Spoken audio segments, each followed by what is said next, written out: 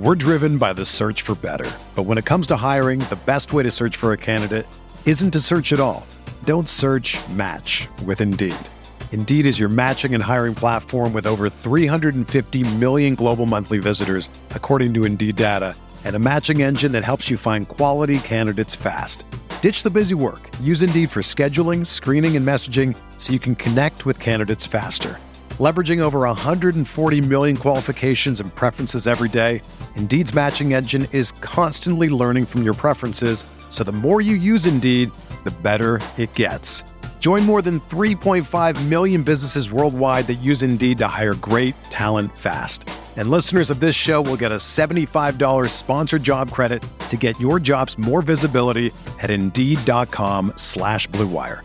Just go to Indeed.com/Blue Wire right now and support our show by saying that you heard about Indeed on this podcast. That's Indeed.com/Blue Wire.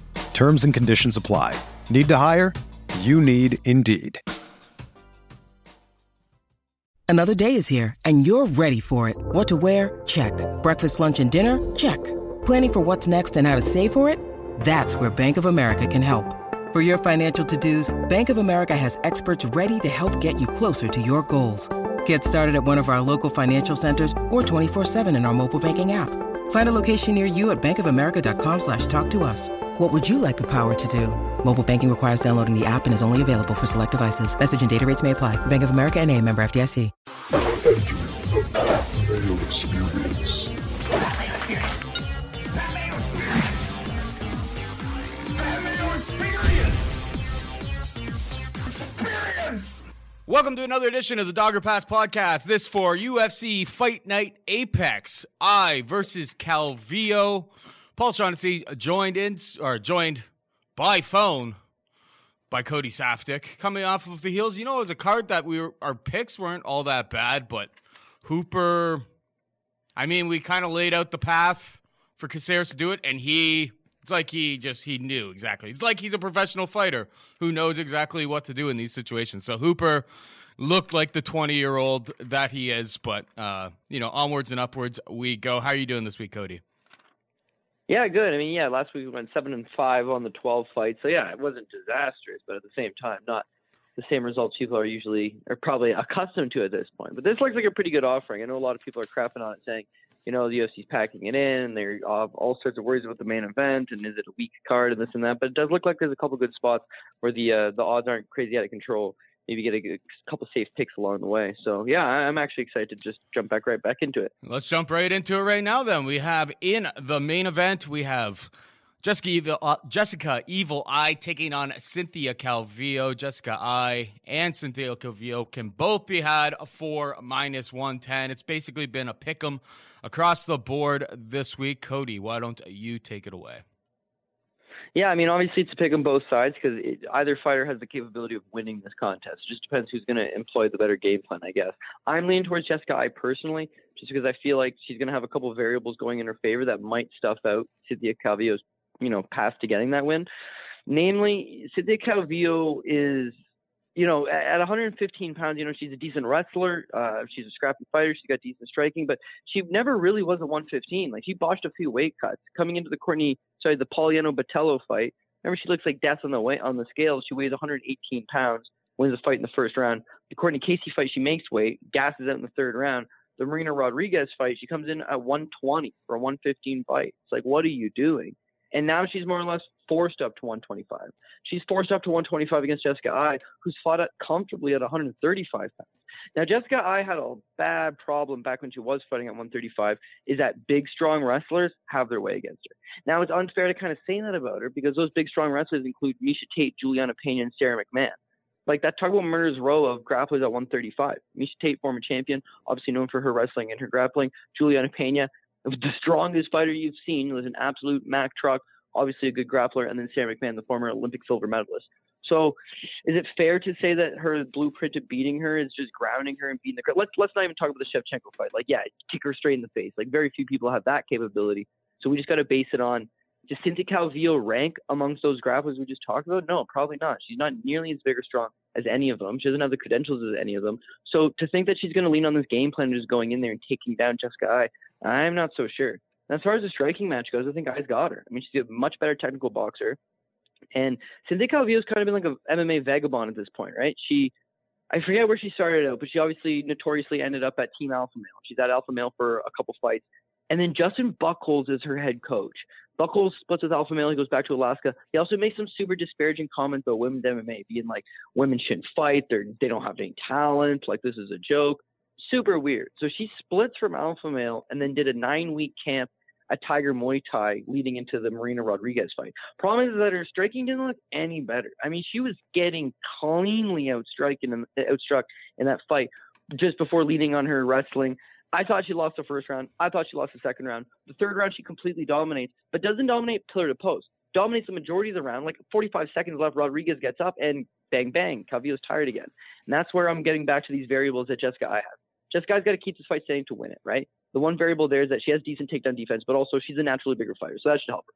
Also, she's got a much better gas tank than Calvillo. Calvillo basically tires out in all of her fights. And I mean, even go back to the Courtney Casey fight, right? She wins the first 2 rounds. She flat out gasses out in the third round, gets outstruck by Courtney Casey. The Marina Rodriguez fight, she just gets outstruck for the majority of it, has that big third round. Well, that saves her and gets her a draw.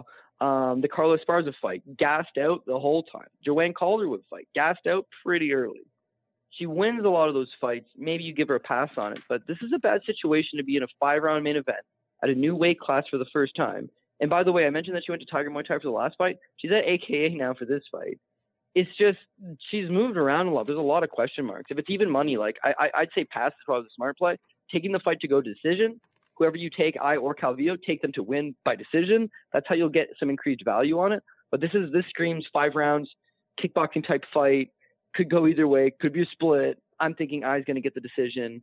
You know, she's from Vegas now. Like, she's originally from Ohio, obviously, but she's been in Vegas the last couple of years. They're giving her a decent little spot here. She looked good at her last time out against Viviane Arroyo after getting knocked out by Shevchenko. So cleared the cobwebs.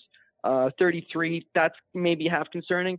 It's a year older than Calvillo, who's shockingly 32, right? We think about Calvillo as a prospect on her way up. She's pretty much as polished as she's going to get. And the very last thing I want to say is that on the broadcast last week, when they talked about, next week's main event, Cynthia Calvillo, DC commented really quick, and he's like, oh, yeah, she's at our gym now. And, you know, she's spending a lot of time learning how to wrestle. Isn't that a weird statement to make, considering she spent 3, 4, 5 years of her life at Alpha Male? Learning how to wrestle? More or less exclusively. Yeah, learning how to wrestle. So when he says, she's in her gym learning how to wrestle, so. What's she going to realistically learn at 32 in a new gym, in a new setting? And is he just divulging her game plan where it's like, yeah, she knows she can't strike with Eye. She's just going to try to wrestle. So, by the way, the reason it's probably a pass and not just a straight-up Eye pick is because the way to beat Eye, just get those takedowns. I just don't know that I trust 125 Calvillo to do it consistently over 5. That's my play. Well, it's not mine. It's a pick 'em. It's a pick 'em price. I mean, there's so many different odds. I sent you a screenshot to your Twitter DMs. So, we should follow along with those ones so we're on the same page. Here, Cody, we're going to test out the amount of delay here, all right? So when I stop talking, I want you to go, woof, woof, all right? Here we go, evil, here we go. Bark, bark. That was a little bit late. Jessica Eye, man. I love this spot for her, and I've never actually loved a spot for Jessica Eye before. She's a natural 125er. I mean, she did miss weight, obviously, last time out, so she even struggles to make this weight. She is bigger, stronger, longer reach. I think her wrestling may even be better. Like, Sarah McMahon was able to take her down 205. Now, I realize that was an absolute stare fest. But just the fact that you can go in there against an Olympian, like, I know that Cynthia Calvillo, when she gets you to the ground, she has pretty good back takes. She can do some nice grappling, and submission skills are probably pretty good. Probably a little bit better than Eye's. I don't know if she can submit her, but that would be the path. But I just don't know how she gets the fight there. I don't like her striking whatsoever. I think this is a really good spot for Eye. I think people don't like betting Eye. And yeah, what was the last thing I was going to say? Oh, yes, the gym. Here's the thing about it. All right, so when she was at Team Alpha Male, you know, she had Paige Van Zandt there, and there was a bunch of other fighters. I know AKA is a great gym, but we're in quarantine time. So if she fought back in January, then we've had the last 3 months have been an absolute nightmare. I'm sure the gym is pretty sparse. But here's the real question I have, Cody. What elite females fight out of AKA? Yeah, I they got see a pictures decent of team, but I know what you're saying. I see pictures of her with like Cain Velasquez, like hitting mitts and stuff. And it's just like I've seen on her Instagram. I looked through to see what she was up to. It's just like, well, that's all well and good. I'm sure he's very like it's inspirational and he's helping you learn things about the game. But like, you're not getting one-on-one, combat with him. Like, I don't know who her training partners would be there.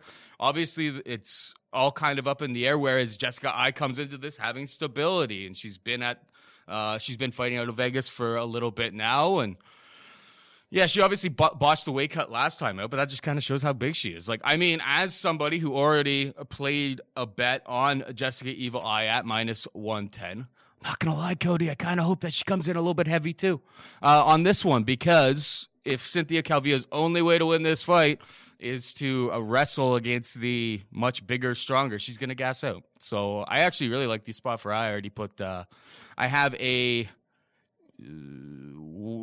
1-to-1? No, it's a two units to win 2.2 units to win 2 units. Sorry, I don't usually do that type of lingo. Yeah, I'm in on her. I think this is actually a good spot. I think Cynthia Calvillo is overhyped, and she hasn't fought anybody, especially at this weight class, she won't be ready for this. Let's move on. Sorry, I'm a little bit scatterbrained here today. We had a little bit of technical difficulties earlier on. All right, we move on down to the card to another fight that we already broke down a few weeks ago. If you want to look up like a really, really cringy exchange after Karl Roberson was forced to pull out of his fight with Marvin Vettori. I mean, it kind of showed that Marvin Vettori, the rumors about him may be true. Guy seems like a bit of an asshole.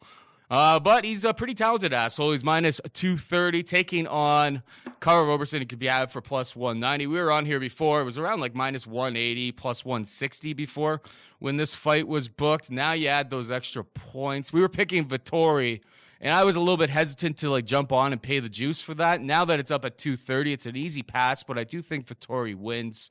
He's the more well-rounded skill set all the way around for him. Obviously, Karl Roberson, kickboxer, can probably cause some problems for Vettori on the feet, but, Vettori went the distance with Adesanya.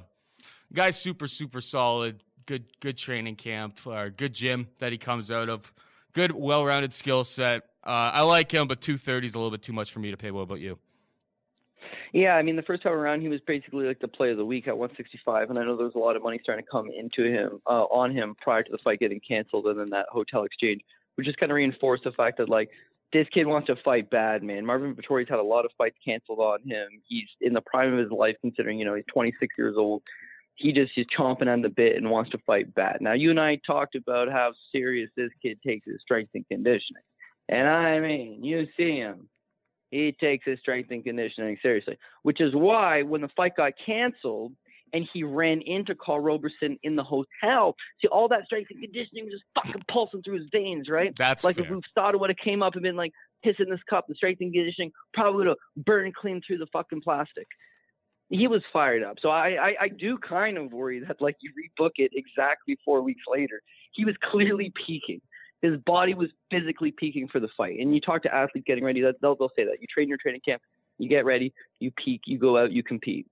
A lot of fighters will peak, then they'll come down, then they'll take this lag of a couple of weeks off, try to jump back into it, not quite get going. Not that it really matters, but remember that Antonina Shevchenko versus Caitlin Chukagian fight? Antonina's walking to the ring, and then Anik, whoever the fuck it is, one of the announcers is like, or one of the commentators is like, oh, her coaches said she's peaked 3 times during this camp because the coronavirus got pushed back, and she should be in great shape. And she, I mean, it wasn't a great matchup for her stylistically, obviously, with the wrestling, but she just looks super flat. And I think that goes back to, you're getting ready for a fight, you're getting ready for this date, the guy weighs in, Vettori's ready to go, the fight gets canceled, massive adrenaline dump, you confront this guy in the hotel, now 4 weeks later, you got to get back in there, he's at a bigger price tag. Obviously, I don't like him as much as I liked him then, but I still do like him. I mean, the only really issues that he had is he's a generalist in that he doesn't have great wrestling, doesn't have great striking, doesn't have great jiu-jitsu. He does everything kind of well, but he was kind of lacking on fight experience and cardio.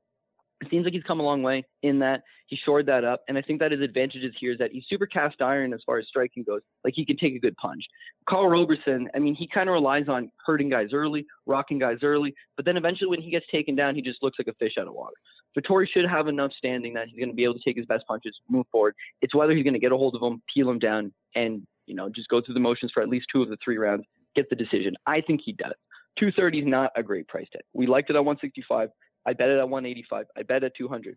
But just keep in mind, with the show last week, and yeah, we were totally off on Hooper. It didn't fucking matter what you bet him at. It was a bad bet. Mm-hmm. But when we talked about the show, we were like, yeah, geez, the kid opened at 110. He's the underdog. He's at 145 now that we're doing the show. That's probably as much as you want to pay for him. Buyers beware.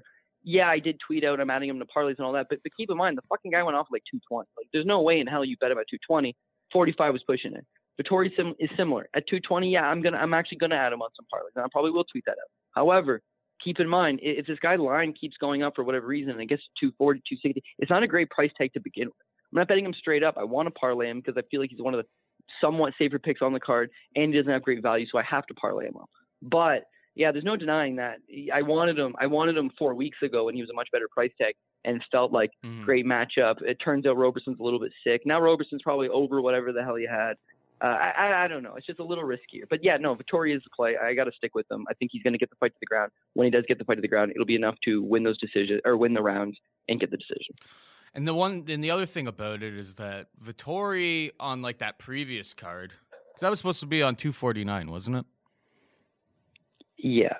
So on that card, it was kind of one of the ones that really flew underneath the radar. On this one, especially when you like at the end when we talk about DraftKings, it's like when you really start to look through the slate, you're like, man, it's pretty devoid of options around these parts. You know what I mean? So it's kind of like now that it's on a card not surrounded by the same amount of talent, it kind of sticks out as a spot that you want to get on. But yeah, 230 is a little bit too much. Let's move on down. We have Merab Dvalishvili taking on Ray Borg. Dvalishvili is minus 420, and Ray Borg can be had for plus 335. Here's the exact reason why we thought when Ray Borg decided to move up to 135 because he couldn't continue to make 125. Merab Dvalishvili is the exact reason why Ray Borg's skill set doesn't transfer up. Ray Borg may be faster, may have the better technique in this fight, but the size is going to matter, and Merab doesn't get tired. So I'm not really – the price is obviously super, super wide. Ray Borg is a very talented guy, but I feel like size is really going to matter here. It's hard not to pick Dvalishvili. The price is lopsided, but I think it's going to be a really rough night for Borg. What about you?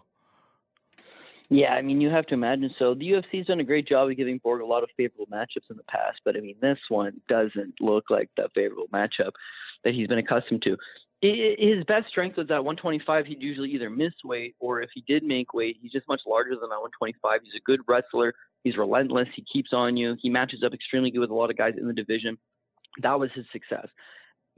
Obviously, fighting at 135 is not for him. And the fact that he beats Gabriel Silva at 135 and then immediately is like, I got to get back down to 125 his next time out, is just an indicator, though. He can win at 135 against low-level competition, but even he knows in victory, this is not the weight class for me. I'm not having my way in the wrestling. I'm not having my way in the grappling. I don't have this sizable strength advantage. Ricky Simon is a short little tank engine, has good wrestling. It doesn't have a great chin, but Borg's not a great striker, and that was the problem there. His path to victory was probably sting the guy standing, and he just wasn't able to do it. When he wasn't able to do it, you saw Ricky Simon was a better wrestler than him. He was stronger than him. He was more aggressive than him. It's a split decision, but I don't know who the hell scored that thing for Borg. Ricky Simon wins that fight pretty clear in my eyes. So he's going to have problems. Now, instead of dropping down to 125, which I think is off the table, he's missed weight too many times. He's got to take a fight at 135. It's just crazy that they give him Ricky Simon 2.0. He's stronger than Ricky Simon. He's a better wrestler than Ricky Simon. He's more relentless than Ricky Simon. He's got a better chin than Ricky Simon. And yes, ironically enough, Ricky Simon beat Merab Dvalishvili with a bullshit guillotine TK. That shit still stings me because I thought Dvalishvili should have won. Regardless, all it is just like an upgrade from one to another. So that's no good. Now we got to look at price 100% here. Minus 420 for Merab Dvalishvili, that's a big price tag. Obviously, you're going to have to parlay him now and put him on different tickets and this and that. I think he's safe. However, you got to look at track record here. Track record suggests Merab Dvalishvili is just not a finisher. He's relentless. He puts it on you. He keeps pounding away. But the guy's not finishing Terrion Ware. He's not finishing Brad Katona. He's not finishing Casey Kinney. He's not finishing a whole lot of guys. I would say it's pretty comfortable that this fight's going to the decision. Because Bork, meanwhile, he's pretty durable as well. He's losing these fights. He's getting out grappled guys that are bigger than him. but he's not getting finished. In fact, I mean, he very rarely gets finished outside of a 5th-round armbar against Demetrius Johnson once upon a time. Like, the guy's super durable. So all logic dictates that this fight is going to be a grappling exchange. It's going to be more of a wrestling match. It's going to go 3 rounds. Dvalishvili's bigger, stronger, and has great cardio. He'll push the pace. He'll get the decision. But surely this guy's going to win a decision. And looking at the prop on that, Dvalishvili by decision is minus 185. Wow, that is infinitely better than 420, which I'm not behind. So the number's fine. Don't get me wrong. I love that side of it. But it's a big price tag. I think he's going to win a decision. I got to chase those points. And so parlaying a decision prop is not the smartest thing in the world. However, it does feel like this one's pretty safe to go to decision. If you got Dvalishvili, which I do, odds makers are on his side. Money still continuing to come in on him. We're backing him here. I'm thinking decision's the way to go to try to save that little extra bit. Yeah, that makes sense to me. Let's move on. We got Andre Touchy-Fili taking on Charles Jourdain. Andre Touchy-Fili is minus 225. Jourdain plus 185. Who do you got here? I got Andre Fili all day. I think Andre Fili is just a much more rounded fighter at this point. He's got a much better, diverse skill set. And, like, there's no doubt about it that Charles Jourdain is exciting. And he goes for it, and he throws bombs, and he's, dynamic, and he's a little awkward, and he's hard to read his timing. But, like, all of that's going to be out the window against a much more technical fighter. I mean, I didn't think jumping up from TKO to the UFC that he was going to be ready for this anyhow. And him taking a relatively short notice fight up a weight class against Des Green, I mean, it just screamed, here's a guy that was a champ in TKO, one of their fan favorites, and he's taking a short notice fight in Des Green's own backyard, by the way. Like, I didn't understand that matchup. He loses the fight, didn't give a great account of himself. In TKO, he could not wrestle. Turns out against Des Green, who's a competent wrestler, can't really wrestle all that well. The Doo Ho Choi fight, I'm all on Doo Ho Choi here as well. I think Doo Ho Choi is a better striker. He packs a harder punch. He is also a prospect. I would say more refined, but again, the guy's very green and kind of loopy himself. He wins the first round all day. The second round, all of a sudden, he starts to tire. All of a sudden, and this just goes back to Doo Ho Choi maybe being a busted prospect, he's got issues, man. The later the fights go, I mean, he looked great against Cub Swanson early, faded hard. He looked great, won the first round against Jeremy Stevens, fades hard and gets knocked down in the second. Looked great against Charles Jourdain, fades hard and gets caught in the second. So maybe that was just like an over-evaluation of Doo Ho Choi. So you can't discredit Jourdain. He landed a beautiful shot. He kept on this guy. His cardio, even by the way, like I say, he can't wrestle. He's a little bit green. He's a little bit loopy. His cardio checks out. Guy's always pushing the pace at it. Guy's always going for it. But against Andre Fili, he's just giving up multiple paths to victory. Andre Fili can take this guy. I would think Andre Fili can take him down at will. When he does get him down, Jourdain loves to attack off his back, but like Fili's a good grappler. Guys aren't just catching Fili. For the most part, yeah. I mean, once upon a time against Pepe, but you know what I mean? Like, he's a guy that spent a lot of time in grappling positions. He seems to just be getting better every time out. He's taken on, Dennis Bermudez. Dennis Bermudez is a black belt, and he's also a former D1 collegiate wrestler. Fili's taking this guy down, out-grappling him, gets that decision. That means something.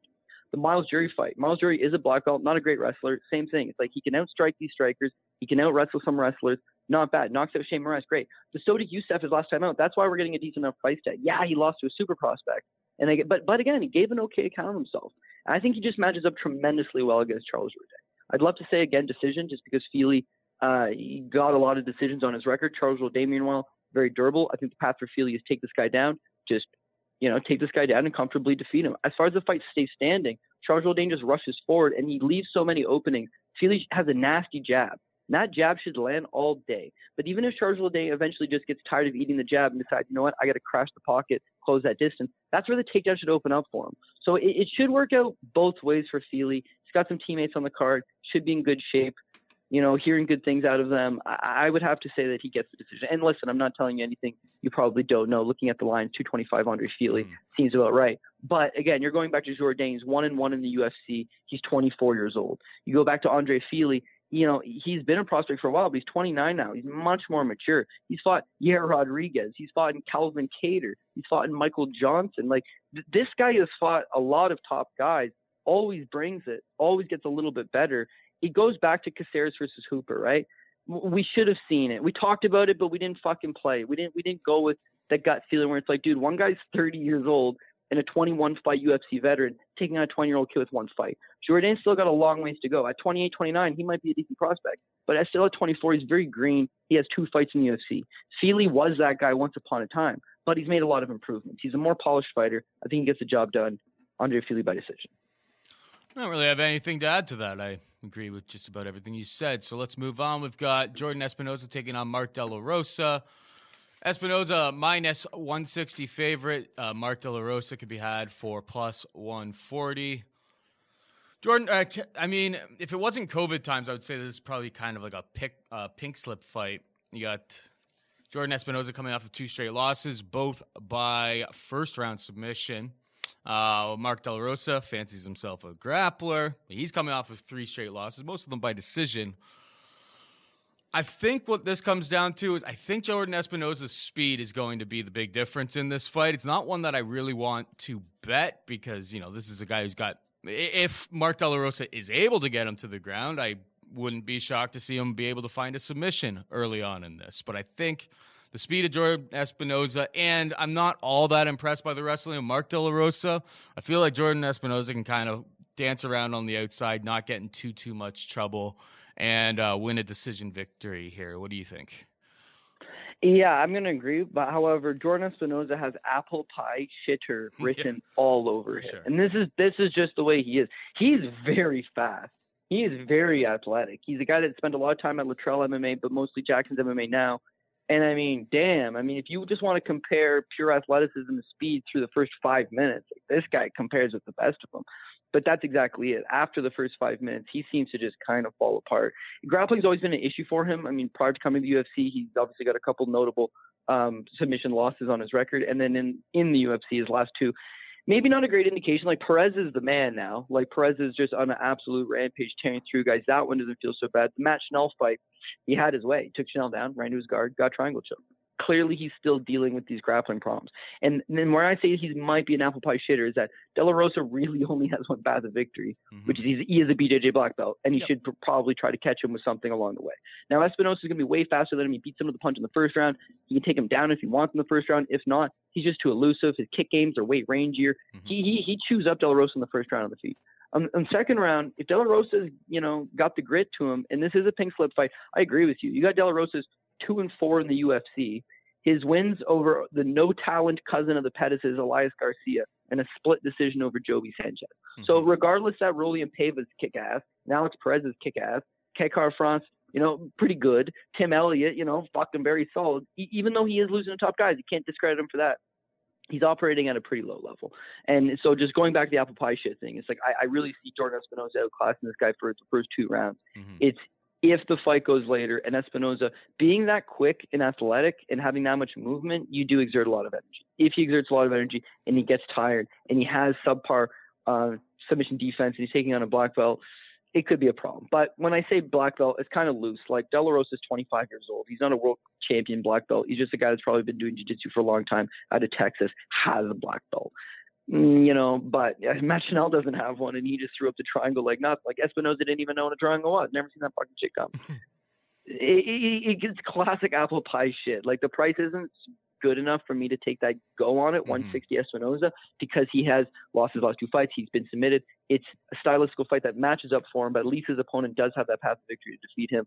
I do have him. I think he does get the job done. However, I'd be very weary to go big on him or add him to parlays just because there is a history of just no confidence. You can't confidently back this guy and be like, all right, we're getting the job done. We're rolling this one through. I feel good about Fili. I have confidence in Fili. I feel good about Dvalishvili. I have confidence. Vettori, the price has kind of got me off. I fight. You're more confident in that one than me. But coming back to this one, like, it's probably past situation because of 160. However, Espinosa is the pick. Same page there. We got Maria Agapova taking on Hannah Cifers. Actually, the DraftKings pricing for these people came out in between. The board's up right now. Yeah, whatever. They're 8,700 and 7,500. So, but yeah, they're minus 225, and Hannah Cifers can be had for plus 175. You got any hot takes here? Obviously, Cifers coming on short notice after getting, she took no damage. She was winning the fight right up until the point that she tapped against Mackenzie Dern. Hannah Cifers, Maria Agapova. Agapova doesn't, like, from watching her on the Contender Series, the wrestling looks pretty subpar. Tracy Cortez dominated most of that fight. There was a few scrambles and whatnot, but can Hannah Cifers go after that game? Because I think she may be a little bit outclassed on the feet. Hannah Cifers is pretty tough. She's not dealing with the submission issues that she did in her last fight, but it's a quick turnaround. She's not exactly all that big, and she's moving up to, or no, they were at it's strawweight, yeah. So she's moving up to flyweight, so obviously cutting a little bit less for this. She's probably going to be undersized. I don't know. I'm talking kind of around in the circle. I have no interest in betting this fight. What about you? Yeah, it's just not a great price tag. I want to initially talk myself into Cifers a little bit and maybe try to take a poke at that underdog money. I mean, Maria Agapova at 245 is just another risky. Look, we're getting big price tags on just unproven prospects. And Agapova fits that bill to a T. I mean, she's 23 years old. This is her UFC debut. She didn't look very good on the Contender Series. Well, one would have to think betting her 240 against – I'm not going to say a proven commodity in Cifers. Like, Cifers has looked very spotty at times, but, like, at least there is something there, right? Now, Cifers will have her best success in the clinch, right? Cifers is very, very strong in the clinch. I mean, they always talk about that whole farm girl strength, and the girl that spends her time hanging, very strong. And even you look at her last fight, Mackenzie Dern, who's not the strongest, but is a big gal. Like, she's not having nothing to do on the feet. Cifers just bucks her off like nothing. Agapova, meanwhile, not even just a Tracy Cortez fight. Cortez just takes her down when she wants. It's pretty much all of her fights. You can control this girl pretty easy off against the cage. And I think that's largely just because she's tall for the weight class. 5'6". She's long. She's rangy. She's kind of awkward with her movements. If Cifers stays at range, I think she's got a serious problem. Hannah Cifers stands at 5'1" and has a 62-inch reach, whereas Agapova stands at 5'6" with a 70-inch reach. She's going to have her outgunned 8 inches on the reach department, as well as an additional 5 inches in the height department. Cifers she comes up short on a lot of her punches. That's going to be the exact same case here. Agapova, meanwhile, throws a ton of kicks, just keeps on you, has a great gas tank, keeps going. When Tracy Cortez is getting her down, she's getting back up to her feet. She's getting back to her feet. She's overexerting herself, spending a little too much energy. But it's a work in progress. It's that you just see this girl's way too green. It's the 2 fights since then for Invicta FC, whereas the first one, Alexa Connors, stings this girl with a nasty kick to the body, keeps on her, good knees, good elbows, good, just pouring it on, and then eventually gets a standing rear naked choke, throws her to the ground, gets a submission. Nice. Next fight against Maria Santos, same thing, striking on point, gets this girl to the ground, gets on top of her, pounds her away. The turnaround for me between the fight with Tracy Cortez and those other two fights, ATT, baby. When she came in against Tracy Cortez, she was an unproven fighter from Kazakhstan. She had spent basically her entire career fighting in Kazakhstan, and you did see she was still green. She was talented. She had some tricks up her sleeve, but it wasn't a full-based MMA game plan. Her last 2 fights, they have both been first-round knockouts. I would have liked to see them get dragged out a little bit later, see how she translates into those later rounds. However, both of those fights, she's been full-time at Coconut Creek, Florida. That's the exact reason why this card was supposed to be in Kazakhstan. They put her on the card. Hey, this is great. We're going to showcase her. But when the card fell apart, yeah, everybody on the card fell off except for her because she's Florida-based, right? She's already in Florida. So I would say Cifers coming up to make this fight possible. She's giving up a ton of size. And whereas, yes, she does have the advantage in the clinch game, she has no wrestling to fall back on. And Hannah Cifers is too much of a warrior to just fight a game plan of, I'm going to hold this bitch against the cage for 10, 15 minutes. Like, she's too much of a warrior in that I will stand here and throw and get hit and give you an exciting fight, then I will do whatever means necessary to grind out a crappy win. And that'll be her downfall. Is that going back to her wrestling, she has had 1 takedown in her 5 UFC fights. It was over Jody Escobar. Jody Escobar also took her down 3 times. Angela Hill took her down.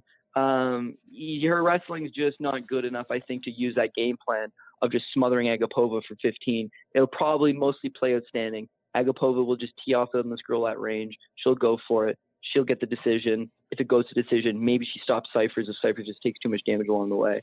But Agapova, again, it's not a great price tag. You got an unproven fighter here. However, from what we have seen, and it's not going to be a full venue of screaming fans, so maybe the adrenaline dump's not quite an issue, and she can relax, and she can do her thing and get the victory. But it's not a great price tag. Agapova is the pick. We have Kevin Aguilar taking on Charles Rosa at 155 pounds. Aguilar minus 185. Rosa plus 160. You have anything here? Yeah, well, so at this point, it's like I need to get me a dog in. And it's not that I love Rosa straight up as that underdog, but like the pricing is definitely off on here. I wouldn't want Kevin Aguilar as a minus 185 favorite over pretty much everybody. Yeah. And I know this guy is talented, and he has fought some top guys, and maybe I'm giving him an unfair shake. I mean, Dan Ige and Zubair Tukhugov, his last 2 fights, that's tough. Got to win over our boy Enrique Barzola once upon a time. But It's just the fact that he's too big of a price tag, and that where does he comfortably win this fight, right? Does he take Charles Rosa down? I don't think so. Does he out-grapple Charles Rosa? Geez, it'd be pretty competitive as far as grappling goes. So now he needs to stand up and outstrike Charles Rosa, which makes a lot of sense. He's the better striker, and Charles Rosa hasn't given it. But here's Rosa's problem. He doesn't have a whole lot of power, so he relies on volume. And Aguilar, meanwhile, Aguilar has power. Doesn't really rely on volume. The best output he's had is over Rick Glenn, who's just defensively extremely irresponsible. After that, it's like a little bit of grappling in the fights, a little bit of striking in the fights, but he's not getting off. His chin might be a little bit suspect, but Rosa is not knocking out anybody, so you shouldn't have a problem with that. I just look at Rosa in that fights like the Shane Burgos fight or the Kyle Bochniak fight, right? Those guys are both adequate strikers, stand in the pocket with him, and they were striking battles. He has 92 strikes landed on Bochniak. He has 86 on Burgos before getting knocked out in the third round. So whatever it was, but he was up 2 rounds probably going into that third round. He's putting on the volume, right? He's putting on that volume. Aguilar, I just don't see it out of him. So listen, can Kevin Aguilar win this fight? Absolutely. But the guys match up fairly close to each other. Yes, Rosa's coming up off a thrashing not even all that long ago against Bryce Mitchell, and he's coming up a weight class. But let's not be mistaken here. Kevin Aguilar's coming off a knockout loss and is also moving up a weight class. So I don't know. It's hard to get a great read on it, but I'm thinking that this fight could be close. It could be competitive. And then you look at a line of 185 Aguilar versus 165 Rosa or 160 Rosa. I'm just not fully agreeing with it. So I'd have to say there's just a little too much love on the Angel of Death, Kevin Aguilar. And I would say that this is probably a straight up pass, or in my case, a dogger pass. Let's not forget that prior to Aguilar coming to the UFC, he got his contract on Contender Series with a split decision win over Joey Gomez, right? A UFC veteran himself. I think that this guy's entertaining. You watch his LFA career, he's literally action personified. But in doing so, you're going to give up some edges to a guy that's not looking for some action fight. He's looking to pick his spots, fight the good game plan. And that's Rosa's thing. Remember, we're talking about Cyphers is not willing to do what she needs to do to win a board decision. At this point, Rosa is, because Rosa's been fighting in the UFC for like 8 years. He's got like 8 fights. Like, he's 33. He needs to get on with it in life. He needs a win. And so I think that he'll fight that smart game plan and do enough to edge it. This is probably a pass again, but because I'm thinking, probably a pass, and the line's showing nearly a 2-1 favor of Aguilar with money rolling in still. Mm-hmm. I gotta think at least Rosa on a small little play. Yeah, that's fair. What do you think? Do you think it's 50-50? Like, how would you, like, if they fought 10 times, how do you think this shakes out? Yeah, if they fight 10 times, yeah, I'd want to say maybe 6-4 Aguilar, but realistically, it's a fist fight. Who knows? They have similar skill sets. Exactly. So 60% implied probability would be minus 150. They're just charging you a little bit too much for it, right? They're charging you at like 65% right now. And yeah, you're paying an extra 30 points of juice. It's just not, the juice isn't worth the squeeze as they would like to say. I think gun to my head, I'm picking Aguilar. I just think that as long as Rosa can't, if Rosa can't turn this into like any sort of scrambles and can't take him down, Aguilar I do like a lot more on the feet, and all fights start on the feet. But yeah, I'm not betting it at that price either. We got Julia Avila taking on Gina Mazzani. Avila is a minus 525 favorite. Mazzani a plus 415. So here's the other bet that I am on. I made it earlier in the week. I DM'd it to Cody Saftik. He saw it. The line has like spiraled out of control since I did it, but I parlayed Julia Avila here against Gina Mazzani with Curtis Blades on next week's card. I had it like minus 400 and minus 225. Those lines have moved quite a bit. Still don't mind the play. I just think you look through Gina Mazzani's career, 1-3 in the UFC, and it's been pretty rough, especially like when she gives up any sort of grappling advantage. Now, in fairness, she was like on short notice coming in against Sarah McMahon and just got absolutely bullied. What else here? Oh, so she's coming off of a knockout in her last fight, Gina Mazzani. And it's over like a 44-year-old. Look her up. Val Barney. Look up. Yeah, Valerie Barney. Yeah, look at everybody listening right now. If you want to pause, go look at it. Like you can see what was the situation here. I'll level with all of you guys. I didn't love what I saw from Julia Avila in her UFC debut against Penny Kianzad. There were a few things I didn't like. She kind of charges in on her strikes. She just kind of runs in, and it's dangerous. But, at 135-pound women's, the one risk I do see is Mazany's got a decent straight left. Like, maybe she could clip Avila, but at the price that I got in at, I'm willing to take that risk.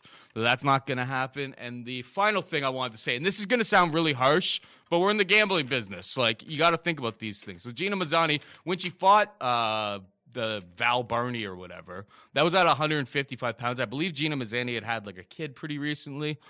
And so I guess she was coming back. So I was at 155. This is at 135. That was back in like just January or something like that. So it was quite a bit of time. But she's dating Tim Elliott right now, right? Yeah. And this is where I said, I'm going to sound like a bit of a dick, but what happened with Tim Elliott when he came with his last fight? He came out way too hot and gassed in the second round. I mean, they're spending all that time together. I don't know if Gina Mazzani is going to look like the best form of herself coming into this. She's just a local fighter in Vegas. They needed a fighter on short notice. Sign her back up after she had just been cut and knocked out like a 44-year-old soccer mom. Like, I think Avila, if she gets this to the ground, her ground transitions look pretty solid. On the feet, I think she's got a pretty big advantage. She's really nasty in the clinch. I really like her everywhere this fight goes. The price is super high, but I still think you can parlay it. Like, I feel like fading Gina Mazzani is a long-term winning solution. What about you? No, I hear you, yeah, dude. I mean, if you're in Las Vegas, you need a screwed opponent. Who you going to call? Gina Mazzani. She ain't scared of no loss. Like, yeah, she's in Vegas, local. They need somebody.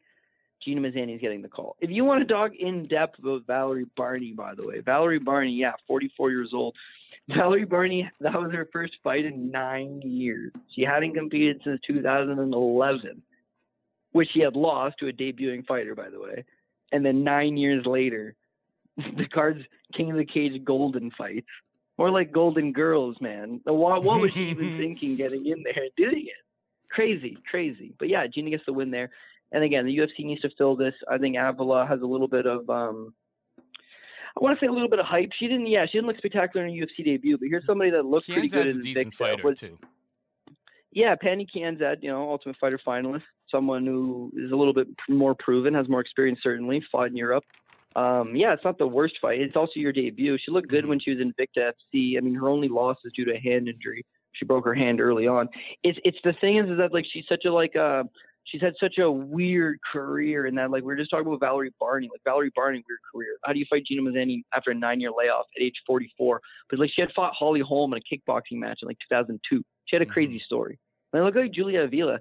In her MMA debut, she beats Marion Renault, right? That's notable because Renault goes on to fight in the UFC, fights some decent opposition, gives a great account of herself. Not a world champion, not a world champion contender. But, again, that's a solid victory, especially as your MMA debut. But she wins that fight in 2012. That's 8 years ago she beats Renault. And then she vanishes for 4 years, comes back, wins one, comes back in 2017, beats Nico Montano.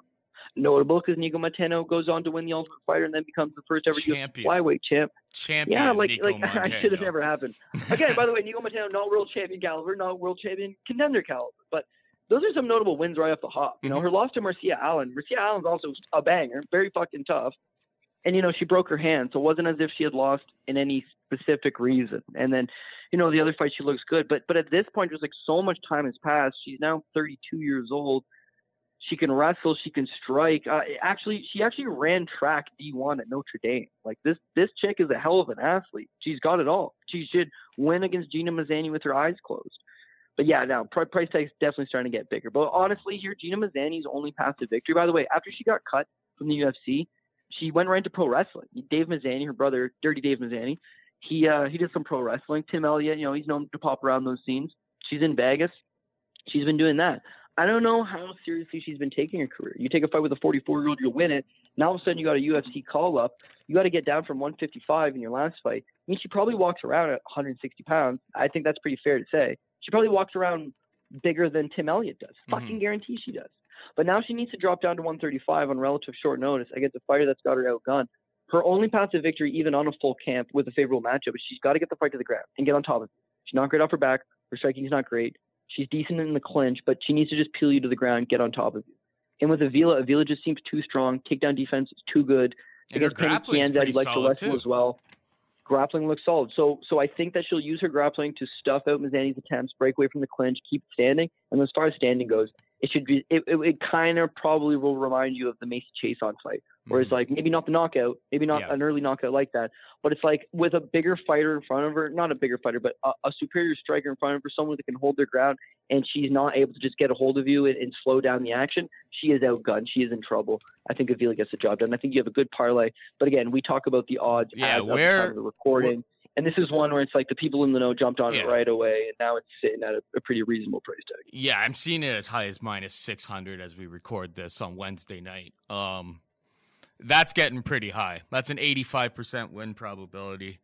I feel like she probably wins 9 out of 10, if I'm being completely honest. So you could go up to minus 900, but of course, what are you really adding to parlays at that point? But yeah, if you want to get in and you want to add her to parlays in the minus 500, minus 550 range, up to 600, I think that's probably where I draw the line. It's still pretty high, but I don't see many paths for Gina Mazany here on short notice, cutting a bunch of weight after being way higher in quarantine, and her boyfriend didn't look all that good. Like, I think all the things line up for Julia Avila, and I think Avila, I got the sense that maybe the bright lights kind of got to her in that first fight. And Pannie Kianzad is a much better opponent than one Gina Mazany. So I love the parlay. So it was Avila and Curtis Blades next week. So spoiler alert, I really like Curtis Blades next week. Moving on down, we've got Tyson Nam taking on Zaruk Adashev. Nam minus 180, Adashev plus 140. Who do you got? This is really throwing me off last minute because we were obviously getting Tyson Nam versus Ryan Benoit, and that one's a little easier to cap. Tyson Nam, I mean, they both actually have similar skill sets, wrestler, boxers. Benoit kind of looks for a way out, and Tyson Nam has no idea what a way out is. Like, he goes for it 100% of the time. Probably going to leave with Tyson Nam in that spot. Thought he had the better wrestling, thought he had the better striking, thought after a competitive first round, he'd be okay. Now, we go to Zaruk Adashev. Zaruk Adashev is a total question mark in that he could win this fight if the fight stays standing. If for whatever reason Tyson Nam decides not to stand with this guy and take him down, which is the move, well, then he should obviously have him. I just don't know that I can trust him to do that. His UFC debut against Sergio Pettis, well, obviously the path to victory over Sergio Pettis is the same thing. Take him down. Don't stand with them. Don't strike with them. You can have limited spots of success, but you need to get a hold of this guy and get him to the ground. His inability to even attempt one single takedown allowed him to just get beaten up 3 rounds at range by Sergio Pettis. Adashev will do exactly that to him unless he decides to get this fight to the ground. Now, Adashev just has like massive question marks all over him, like dude, up and down. So he's from Uzbekistan. He's a hand-to-hand combat stylist. He's a kickboxing stylist, combat sambo stylist. This guy does not fight professionally. He's got. It's all tournament martial arts, right? It's like, he did good in this tournament, he did good in that tournament, hand-to-hand combat tournaments, low-level tournaments, might I add. But that's it, right? In 2014, he wins a green card lottery. Didn't even know what the fuck that was. Looked it up. The USA does like 55,000 of them a year, something like that. You apply for it, you can win a green card lottery. Motherfucker wins the green card lottery.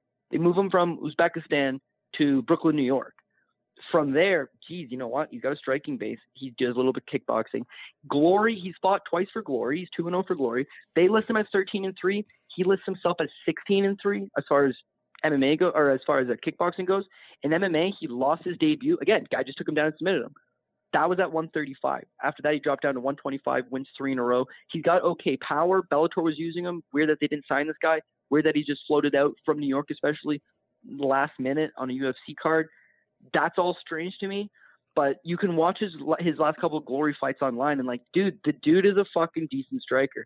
He likes throwing spinning techniques. He's a little bull. He's only 5'5", so he's going to be giving up 2 inches in height over to his opponent Tyson Nam. And Tyson Nam has fought at 135 before, whereas like this dude's a natural 25er. The fight's taking place at 35. They're billing it as 225s, moving up to 35. But Nam has fought at 35. Keep that in mind. This guy's undersized. Now, Tyson Nam's Hawaiian, but the guy has literally been living in Portland, Oregon, like the last 10 fucking years. He knows how to wrestle. He's an adequate wrestler. He spent time in Russia fighting the best Russian guys, defending takedowns, grappling with these guys, putting it on them. He's got the skills. He just needs to fight a proper game plan. Because I tell you what, This kid, Zakharak Adashev, or Zaruk Adashev, he's fast. He's fast. He doesn't seem to have a cardio issue. He'll just stay in your face and just throw. Not the most powerful punches, but he'll keep on you. He'll throw volume. This is Tyson Nam's problem. Both of his UFC fights, Kai Kara-France and Sergio Pettis. He stands in front of his opponent and lets them get off prior to him throwing his own punches. He'll let you land 2 or 3 before he tries to throw the counter. Even in Russia, he made a career out of it. He waits on the counter, but that's his problem. He waits a little too long. So this kid's coming out of way left field. And I was hoping to get him for dog price. I'd be willing to take a poke at him. They got a 115 square across the map. It all comes down to Tyson Nam and his willingness to wrestle. That's the move. You need to get a hold of this kid, peel him to the ground, and after that, you fish out of water. Mm-hmm. But just like guys fighting Giga Chikadze, remember Giga Chikadze, what the fuck are you doing? Take him down. Some guys, they just don't do it, and they get outstruck. That could be the case here. So reluctantly, as of right now, I'm going to take Tyson Nam. But honestly, if Adashev becomes a dog or if Nam becomes a dog, it might just be a dog or pass text. Yeah, that makes sense. I mean, trusting on Tyson Nam to go for takedowns, that sounds risky. That's the problem, dude. It's that at least in his last fight, he attempted a couple takedowns. At least in his last fight against Kai Kara-France, it's like, oh, okay, he's making some type of effort to get the fight to the ground, but he's 0 for 4, so he couldn't get the fight to the ground.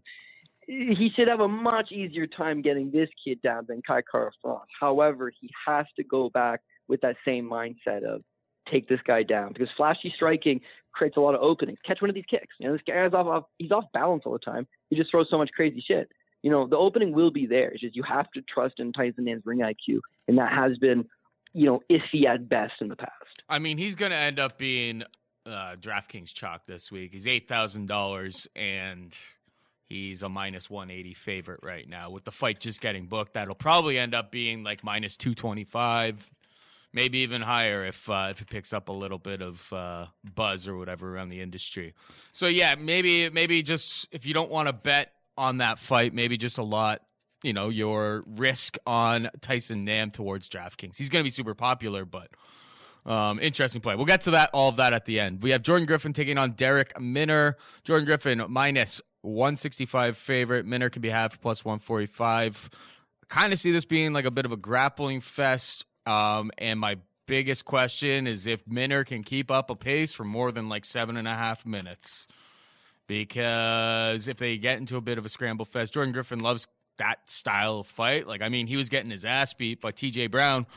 And then he found that submission, which is like, it wasn't a great look, but TJ Brown kind of looked pretty good, at least for 7 minutes. I think Derek Minner, he kind of did the same thing in his like UFC debut. Came out real hot, and then the guy slows right down. So give me Jordan Griffin in this. I think I think it could be really dicey watching the fight play out at the beginning. He could be losing some of the exchanges early. I think he will come out in the end, though, and start to take over a little bit later at the end of round 1 and start to cruise in round 2 and 3. What about you? I got Jordan Griffin all day, and then the line opens at 230, and I was like, yeah, shit, and so does everybody else. And now it's sitting at 165. What am I missing? This is extremely playable now. I like it. Derek Minner is... Eh? Yeah. Wow. Derek Minner. Money's coming on Minner because people know this guy's banger bust. He absolutely goes for it. He's got a sneaky submission game. And just look at all those dicey positions. He had Grant Dawson, and Grant Dawson is proven. Grant Dawson is a good prospect. And this guy's out grappling him the first round, putting it on him. He's a guy that's fought top-end competition. Herbert Burke, Tuco Willis, like decent enough guys for Tico Camus, Jesse Arnett. The problem is that in all of his fights, his whole career, Paul, is the exact same blueprint. He comes out, guns a-blazing, either puts you out or you put him out. If you look at his record, and you look at the whole thing, his first 11 fights, 10 of them end in the first round, right? And he loses 3 of them. He loses those in the first round. Submitted, minute 13 in the first, submitted, 3:22 in the first, submitted, 4:30 in the first. Just in the beginning of his career, he's a first-round kind of guy. Fights guys like Luke Sanders, who also finishes him. Jesse Arnett, our boy from Canada, chokes him out. Just That's how it goes. Now let's look at more recent times. This fight already fucking happened. So this is a rematch. Jordan Griffin already fought Derek Minner, LFA 34. In the fight, it plays out like the most classic of Derek Minner fights. Derek Minner goes out there, he takes down Jordan Griffin in the first round, and he probably attempts 4 or 5 different submissions on him in the first round, right? Jordan Griffin defends all of the submissions, gets back up to his feet, and then Derek Minner, who can't strike, by the way. Derek Minner is such a bad striker, he openly took Herbert Burns down because he didn't want to fucking strike with him, and then got triangle choked, obviously. The guy's not a striker. And so in the first Griffin fight, he does what he always does. He puts it on Griffin for the first round. At the end of the first round, Griffin's not even out of it, dude. He scrambles. He's back up to his feet. Now in the second round, Minner falls right apart. He can't defend himself. He's tired. He goes back up against the cage. He's getting pounded on. He flops to the ground, and Jordan Griffin goes for a leg lock and then transitions it to a loose, half-ass armbar. This is Jordan Griffin we're talking about. Armbar. And Minner just taps. Just wants out. This is who he is, man. His last 5 fights have ended in the first round. He's 3-3 over that course of time. Like that, it's just who he is. Yeah. So now you think, okay, well, people are betting him on the basis of he's going to try to go blow through Jordan Griffin and give an honest effort himself. The problem is that A, we've seen this shit before. He tried to do it once and it didn't fucking work. And the thing is, B, Dan Ige and Chaz Kelly are much better grapplers than Derek Minner, and they couldn't put him out. So who's to say that Juan Archuleta, Bellator veteran, guy's fucking sick, right? Dan Moret's the only guy that's ever finished this kid, or has finished him. And that was the last guy to finish him, I should say. That's 6 years ago, right? Since then, he's developed. He's not a kid anymore. He's growing. He's coming off his first win in the UFC. So that's big because obviously gets the proverbial monkey off your back. You're feeling a little bit confident. TJ Brown did the same thing. Ige wants to take him down. Scally wants to take him down. Brown wants to take him down. These guys got the same game plan on him, but he's defensively sound on his back. We don't want him on his back, but he defends himself. That quite literally is all he fucking has to do. He just literally needs to defend the submissions for 1 round. Minner will gas out, and when Minner gasses out, it'll be the same thing. He'll either TKO him, or Minner doesn't really get TKO'd. What he does is when he's going to get TKO'd, he gives you a fluke-ass submission, which is why he shows so many submission losses on his record, as opposed to he should have got TKO'd last time against Griffin. He gives him the armbar. It shows armbar. Regardless, Griffin's going to, I think, he's going to put him on. Minner's not even a big 45er as well. That's going to play against him. I just honestly feel like Griffin's been fighting better level of competition, giving a better account of himself, and I mean, writing's on the wall for how to beat Derek Minner. So minus 165, I think that's a great price tag. And I think that Jordan Griffin has to be the play in the spot. Couldn't agree more. And finally, we have Anthony Ivy taking on Christian Aguilera, not to be confused with Christina Aguilera.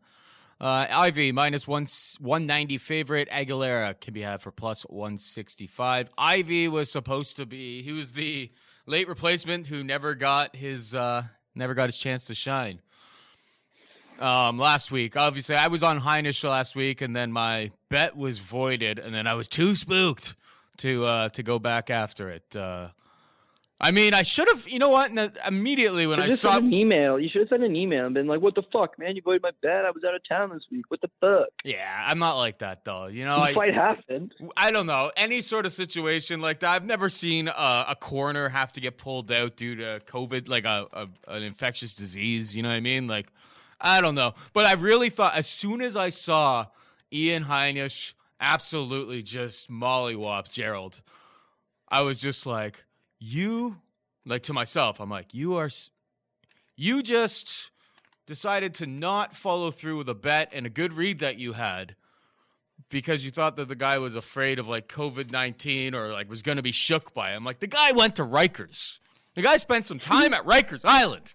Do you think he's going to be scared of COVID-19? Like, I mean, he's been grappling with all of his teammates all the time, but the guy went to Rikers. There's nothing on earth that scares Ian Heinisch. So, like, that one's on me. I was going to really, really love Gerald Meerschaert, especially as a DraftKings play last week, because Anthony Ivy's takedown defense is really bad. Like, like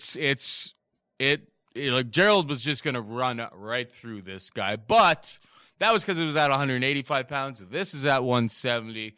Christian Aguilera coming in. He didn't look the worst. I watched a little bit of tape on him. He fights usually at 170. Probably not the biggest, though. Probably could make 155 if all things played out right. And, yeah, Ivy came in at 168.6 last time. So he's not exactly a 170. Can Aguilera, I don't know if you've done very much research on this guy. Like, can he grapple? Can he wrestle at all? Because if he can, he's got a really legitimate shot at getting the victory here. Because I am not paying, for what I've seen in terms of the grappling department from Anthony Ivy, I am not paying $190 to watch my money go up in flames like that.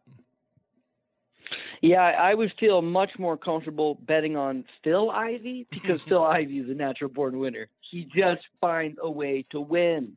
But now we have Anthony Ivy, not quite nearly as appealing. 190, you say? Definitely not quite as appealing. But he's got the skills to win this fight for sure. Christian Aguilera, he's a big bomber. That's what he's got. He's got a big right hand, overhand right especially. Yeah, he could throw the uppercut a little bit. He's shown that a couple fights ago. I think that Ricardo Sexeas fight in LFA. But, man, he's very one-dimensional in that he needs to line you up with that right hand, put you out with that right hand. The problem is that he's not one of these Mike Perry-type guys or one of these guys that just stays in your face, takes a ludicrous amount of damage in order to line you up with that one punch. Can't take a great punch himself. First career loss, Darren Smith Jr., knocked out in the first round. Third career loss against Matt Sales, 151 into the first round. Third career loss against Richard Leroy. Actually, that's his fourth career loss. Fourth career loss to Richard Leroy. He's knocked out in 2 minutes. So right there, it's like, okay, he's been knocked out 3 times in the first round. He was in the LFA 59 main event against David Mashab. This was just last year, knocked out first round. Beyond that, though, he got rocked hard. Ricardo Sexeas dropped him with the left hand, but he won the fight. So that doesn't show knockout loss. He got dropped with the left hand. And his last fight against Glossio Elizario, he's in trouble a little bit in the first round, getting touched up. So that in lines is his problem. He's not a wrestler. He's not really a grappler. He comes at you. He closes the pocket. He makes it a gritty fight. He tries to land that big bombino right hand on you. That's his move. His cardio doesn't really check out. He either knocks you in the first round. If you can check him at any point, he's not going to stand up to the test. No, and the later the fight goes, the more he starts to make just like bigger, more obvious problems. Blunders. Looking at Anthony Ivy, when they announced that Ivy was going to come in against Mearshart, I just didn't really have time to tape him properly then. I was hoping that the fight would just keep on with Heinisch. I'd already spent time on that. We like Heinisch. The fight happens great. I didn't really look at Ivy, but just going through my Gerald would have killed him, man. Gerald would have People smashed. did not like Anthony Ivy whatsoever. Looking at it myself personally now, I don't mind this guy. He's actually got 2 things that I like. You He's think Gerald was going to? He's got a great captain. Gerald was going to crush him though. You know what? I disagree with that, man. I disagree with that, and I'll tell you why real quick. Not that I wouldn't. Okay, that's fair. Gerald's got a couple things going against him. One, he's got bad cardio. B, his takedown defense, although he stuffed Win a couple times, takedown defense, not great. And it turned out in Heinisch is not a murderous power puncher. It literally just took one shot over the top. Mearshart crumpled. So Anthony Ivy throws bombs. Anthony Ivy's a decent wrestler from what I can see. And Anthony Ivy does not tire. Guy's got fucking great gas tank. So yeah, Mearshart should have been the favorite. Mearshart probably does win that fight. However, I wouldn't have, if they gave me 2-1 Mearshart, I wasn't going to fucking put him on parlays, buddy. That's for damn sure. And they wouldn't have given you a great price. So anyways, looking at this really quick, Anthony Ivy, Texas-born guy, and he's been mostly spending the majority of his time on the Texas regional scene. He has fought for LFA. He has fought for Bellator. His Bellator loss, Jason Langelier, he actually avenged that fight. Langelier also decent prospect himself, so not a bad win. But I want to go back to the Willis Black fight. So it's his last fight, WXC 82 Warrior Wednesday. It's a show out of Michigan, and you can watch it on Fight Pass. So he comes into that fight. He's the Fury FC champ. He's taking on Willis Black. Willis Black is the WXC champ from Michigan. So he's leaving his comfort zone to go to Michigan to make this fight possible. And you know what? The guy just take down. He just goes for it. He's got a decent chin. He can take a punch. He's never been knocked out. Both of his pro losses are by submission. And I don't think he really has to worry about a submission against Christian Aguilera, who's shown no propensity to submit guys, Paul. He really just tries to line you with the big right hand. So I think this guy's good enough to take the punch. And it's the fact that he'll keep going. Like even when Willis Black clips him a couple times. Willis Black, by the way, can crack. When Willis Black's hitting him, he bides his time, he covers up, he waits, he dips under for a takedown. If he doesn't get the takedown, he keeps going. If you end up on top of him, he works his way back up, he tries to take you back down. I fucking like that. I like that style when you're fighting low-end guys. Christian Aguilera is a low-end guy. If Ivy's game plan of just stick to this guy like glue and just keep trying to grind him, that'll work well. And also with Ivy breaks Willis Black by the third round. Like, this guy's just his cardio count. But the fact that he finishes him in the fourth and just mauls him, and the commentators, because by the way, it's Michigan commentators, they're watching their own guy happen. They tout the fuck out of Willis's Black takedown. oh, this guy's a career wrestler. Oh, people don't know how good his takedown. He gets fucking clowned out there by Anthony Ivy, who left Texas to go to Michigan to make this fight happen. There's a lot to like about him in that regard.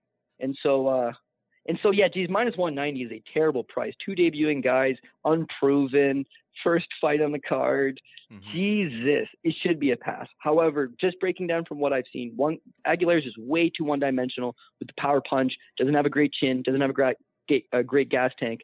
Meanwhile, Anthony Ivy, wrestling's okay, but more than it being okay is that he's just going to stick to it. Like he has no quarrels about, oh man, this fight's getting boring. He just keeps on you, breaks you down. That's going to be the way to get the win. And because he's never been knocked out, I think he should be good enough to at least take a couple shots from Aguilera, and that's what Aguilera relies on. So minus 190, again, not a great price tag, but Anthony Ivy is the play. DraftKings breakdown for UFC Apex. I versus Calvillo. How do you want to go through this? You want to go highest price to lowest price? You want to go main event through curtain jerker? Your call. Well, I got that document you sent me. So do you want to just go through it fight by fight, starting at the top, and just go through just really quick? Take it away, my man. Okay, Jessica, Cynthia Calvillo. This one's going the distance, 8,300, 7,900 respectively. It's like, I don't know that there's a huge edge out of here. You want them to mix in wrestling. Maybe Calvillo could mix in a little bit of wrestling. It just won't be enough. She doesn't have the strike output. Jessica lands, let's say she lands 100 significant strikes over 5 rounds for 8,300. Yeah, probably a decent little poke. If you can get some finishes on this card, this one's probably earmarked to not be a finish. It is a close fight. You could be on the opposite side of it. I'm just not feeling it personally. Vettori over Robertson. Vettori, 8,800. He's overpriced. He's not much of a finisher himself. Yes, we talked about he's got the skills to win this fight. Yes, we'd like to see him get takedowns and work Robertson on the ground. Problem is, if he gets 2 or 3 takedowns, which is the most he's going to get, Roberson's not really scrambling back up. I don't think that Vettori's the kind of guy that goes for multiple transitions. He's not trying to pass. He's not really trying to submit you. He's just trying to hold you down, keep position. Not enough for me for the 8,800. I got to pass. Rob Dvalishvili at 9,200. You're always going to want some exposure to this guy. Problem is, he's going to be a very high ownership because of just the amount, his history of just landing just a gross amount of takedowns. I truly believe that it won't be as many takedowns as we're all thinking here. Borg's not physically strong enough to just power himself back up to the ground. So Dvalishvili might get 3 takedowns and a little bit of striking, and that might be enough to win. So 9,200, it goes to decision, which I'm thinking it's going to go. He gets a decision with 3 or 4 takedowns, very little ground transitions on there, very little ground and pound. I mean, I could see this one being high ownership. Dvalishvili, he wins. He's good on a cash game team, but he's not the optimal lineup on a GPP. Andre Fili, I'd love to play him. I think 225 on the money line is really good. $8,600, it's not terrible. Problem is, I can't discredit Jourdain's durability. Jourdain he's hittable, but again, I don't know. I think that if I got the 8,600, I'm looking for a higher mid-range price guy on a cash game team. Fili's my guy. As far as GPP goes, I want to be a little more risky. He's a bit of a high price tag. Might be a question mark there. Espinoza, Mark De La Rosa. If Espinoza shits in the apple pie and De La Rosa just subs him, then yeah, $7,700, he's going to be a great price tag. Meanwhile, Espinoza, he can get lots of takedowns. He can get significant strikes. He can rack up points. He's just very risky. $8,500. It's kind of reflective of his minus 160. It's just a little too much for me, although I do see him being able to make you happy and get the points, if he does what he's capable of doing. Agapova, 245. You mentioned it's 8,000 apiece? Agapova, no, it's 87 and 75. Right, yeah. so Sorry, let me say one thing. We're gonna have a bunch of people going like, right, Ryan Benoit's not supposed to be on that board. I know, but I mean they're adding new prices as I'm recording a show, super late. So I'm just rolling with it this week. Sorry, guys. No, yeah, totally fine. I think people should understand. Yeah. Don't play Ryan Benoit, the guy with the big O next to his name on the DraftKings server. Don't play that guy, okay? Sorry, continue. Yeah, if the UFC can mail it in and throw fights on last minute, then our board guy. I am the board guy. I'm admitting that I mailed it in on this one because you know what? Actually, I'll tell you after in a second. Sorry, continue. Okay, going through with Agapova versus Cyphers. I actually like Agapova, $8,700. Again, it's a little much. She is just striking personified. She's going to throw a ton of volume. She'll go after Cyphers. Cyphers' best path, like I said, in the clinch, which would slow her down, and that would, cut down the Agapova strikes. I just don't know that Cyphers is going to stick to it. Agapova could be like a sneaky play. At $8,700, it is a little much. As we talked about 245 on the money line, it is a little bit of much. But because she's debuting, because most people don't remember from Invicta, they remember her from Contender Series, but she didn't give a great account of herself. It's possible she's low ownership and For sure. good upside. Okay. So I have my eye on that one for sure. Rosa versus Kevin Aguilar. I feel like this one is also going to decision. Rosa's kind of traditionally a lower score unless he gets a submission. I don't see him submitting Kevin Aguilar as much as I need him to just outpoint him over the course of 3. I'm going to have to say pass on both sides. I can see people playing Aguilar in that maybe we think Rosa. And you know what? Rosa actually survived every submission attempt from Mitchell. Bermudez is a submission artist. He got the win over him. Mm-hmm. He's durable enough. He's not getting knocked out in there unless it's, late against a guy like Burgos. He's durable enough that I just don't know that even if I was going to go with Kevin Aguilar, I don't know that he's going to land a bunch of takedowns, a bunch of significant strikes. It's just too much. That's probably a hard pass as well. Avila over Gina Mazzani. Because Mazzani's taken on short notice. Last time she fought in the UFC, the Macy Chiasson fight, she folded up in less than 2 minutes. Mm-hmm. Avila's got numerous advantages. Avila has also been training for this fight because she had whoever that girl was. She was supposed to fight Carol. Carol Rosa. Right. So this one is actually, we didn't talk about this, so I'll just throw this in really quick. But if you're Julia Avila, right, you win your UFC debut, and then they book you against Carol Rosa. This is right at the end of last year. UFC on ESPN 20. Okay, Rosa pulls out. They rebook you. Few months later, now the event is UFC on ESPN 30, canceled due to coronavirus. Then they rebook you against Carol Rosa for UFC on ESPN 32, canceled due to coronavirus. Like Habib Tony all over again. Then they rebook her for this card, and she pulls off due to injury. The fact is, though, is that going back from the first Rosa fight until this, it's 8 months, right? 8 months. Now, I'm not suggesting she's been in camp for 8 months. Now, obviously, with coronavirus, things go all over the place. However, she should be more than prepared. And Gina Mazzani should not be prepared. So I could see her going out there and getting the finish and scoring a decent amount of points. I think that I would definitely have my eye on Julia Avila. Tyson Nam versus Adeshev. I don't think Adeshev knocks out Tyson Nam. Adeshev really, this could go right back to the Hooper situation, right? You got a guy in Tyson Nam has 30 pro fights. He's fought in Russia. He's fought in Bellator. He's fought in Brazil, where he knocked out the former Bellator champ Eduardo Dantas. He's got a win over Ali Bogatinov, in which he blew his fucking face off, again, in Russia. 30-fight veteran, as I mentioned, versus a guy who has 4 fights, has quite literally beaten fucking nobody, and cannot grapple. Why? And it's even money. Why in your right mind would you take Adeshev? But that's where the trap becomes a problem. You can't just discredit him because we don't know as much as we'd like to. And quite honestly, he's got the type of style that Tyson Nam could fall in for that one. So I'm waiting to see if I can get a dog price on one of them, which it's sitting even right now. I don't know. As far as the price goes, I don't think that at $8,000, Tyson Nam, like you said, he'd probably be expensive because people were using that Ryan Benoit price tag. Now, if they get Adeshev, I just don't know. I don't know that Tyson Nam, if he's not going to wrestle, and he barely does, he's not going to score a ton. And as far as the striking goes, he could knock you out. But he just doesn't throw enough. This kid's the natural striker. He's probably not going to get caught. I see this one being a low-scoring affair. Griffin versus Derek Minner, I feel like Jordan Griffin is a must-have. He's going to get a finish. It'll probably happen in the second round. $8,900. There'll probably be a lot of ground transitions and crazy stuff. And take the live bet after round 1 because Minner might fuck his style on his ass in the first round. Yeah. And then you're going to look at it and be like, holy shit. The judges are looking Minner's up 1 round, and Griffin. No, it doesn't matter. Minner could be up 2 rounds. He's going to gas at some point. When he gasses, he falls apart. Just happens every time. He's fought 30 times. We've seen this happen. Minner is pretty much all 30 fights. Minner is this week's Charles Bird potentially. I mean, Bird was the favorite, and Minner's the underdog, but same type of situation. That's exactly it. We knew Bird comes out hot in the first round and that he's got a susceptible cardio problem, and maybe you can take advantage of him in the second round. And his chin's not great. It's not bad, but he gets so tired and overexerts himself, he just falls right apart. I kind of see the same thing. Minner he knows what he's getting brought in for. He's hunting bonuses. The UFC pays this guy $12,000. He doesn't win his fight, so he collects $12,000.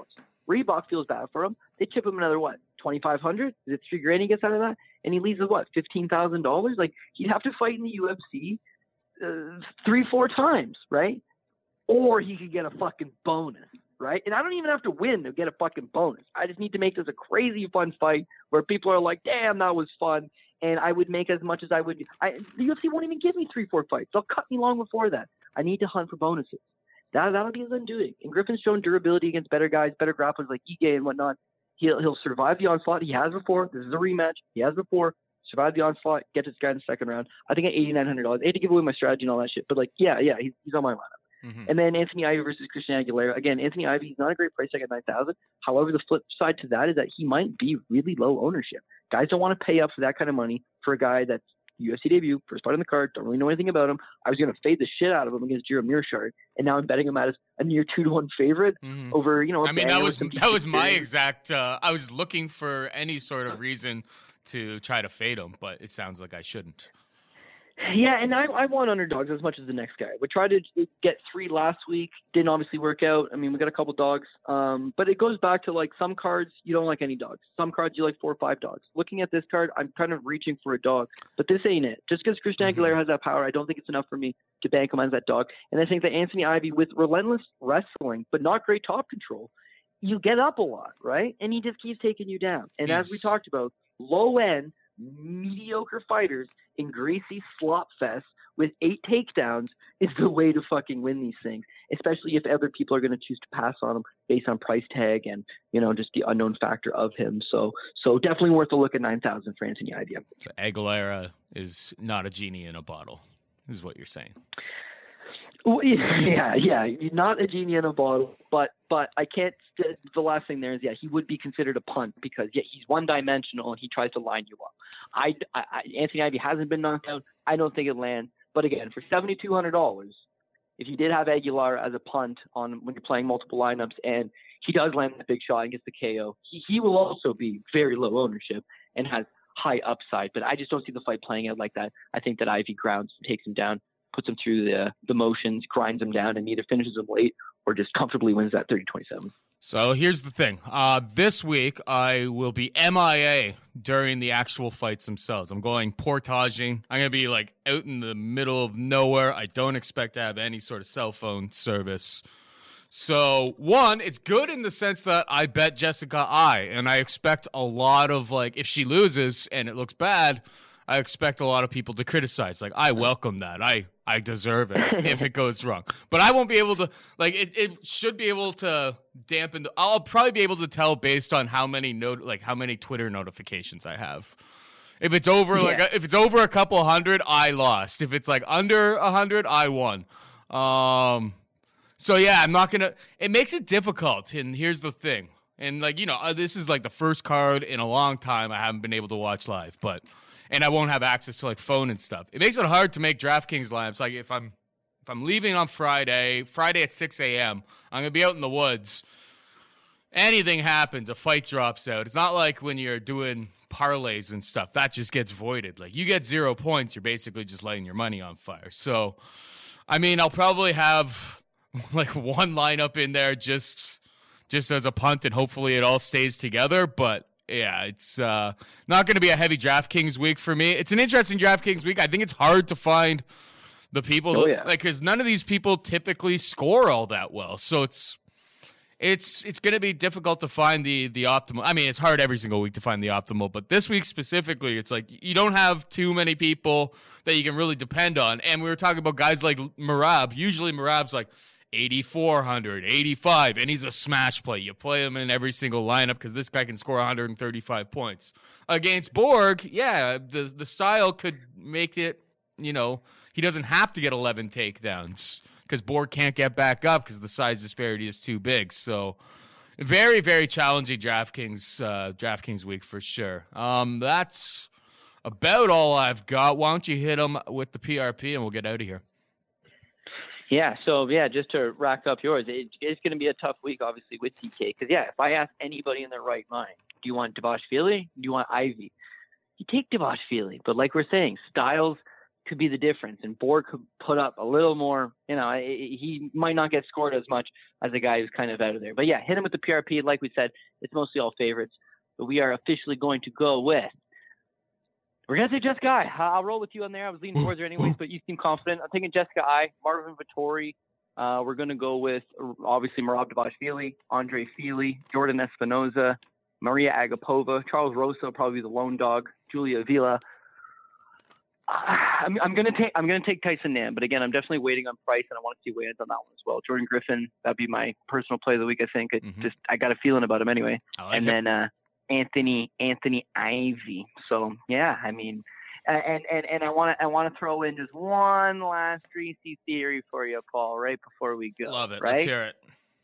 My lone dog play, Charles Rosa, right? Debut in the UFC, lost to Dennis Seaver. Next fight, beat Sean Soriano. Then he lost to Yair Rodriguez. Then he beat Kyle Bochniak. Then he lost to Shane Burgos. Then he beat Manny Bermudez. Then he lost to Bryce Mitchell. He's literally fucking been rotating wins and losses for like 8 years, dog. He's pulling the Njokuani. He's going to pull in the win. The Njokuani effect. Yeah, where it's can't see how this doesn't yeah, shape. Yeah. There's no way he can't lose if he's on that type of thing, right? That type of stretch. Yeah, I would say so. I would say history has a way of repeating itself. So we'll see. Anyway, he's my lone dog play. So yeah. Any other final thoughts there before we get out of here? Anything else you want to add on? That's about it. Yeah, unfortunately, you'll be portaging. You're going to miss a little bet in my boy Jordan Griffin between rounds. Yeah, I know. But yeah, no. I mean, best of luck. I know you booked that cottage thing out for like a while ago for your buddy. So that's a little bit downtime. That's not even this. This is that was already canceled. Because of the virus? Like everything, yeah. Yeah, like everything. Right. Yeah, that was a bachelor party. Unfortunately, we're not going on that because it was like 20 different dudes all going up to a place way up north.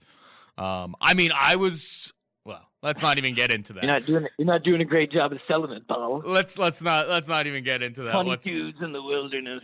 Yeah, I mean, there were people who were uncomfortable with the thought of that. I won't say whether it was me or not. But yeah, anyway, that's it for us this week. Hope you enjoyed the show. For Cody Saftik, I am Paul Shaughnessy saying goodbye and good luck. MMA experience.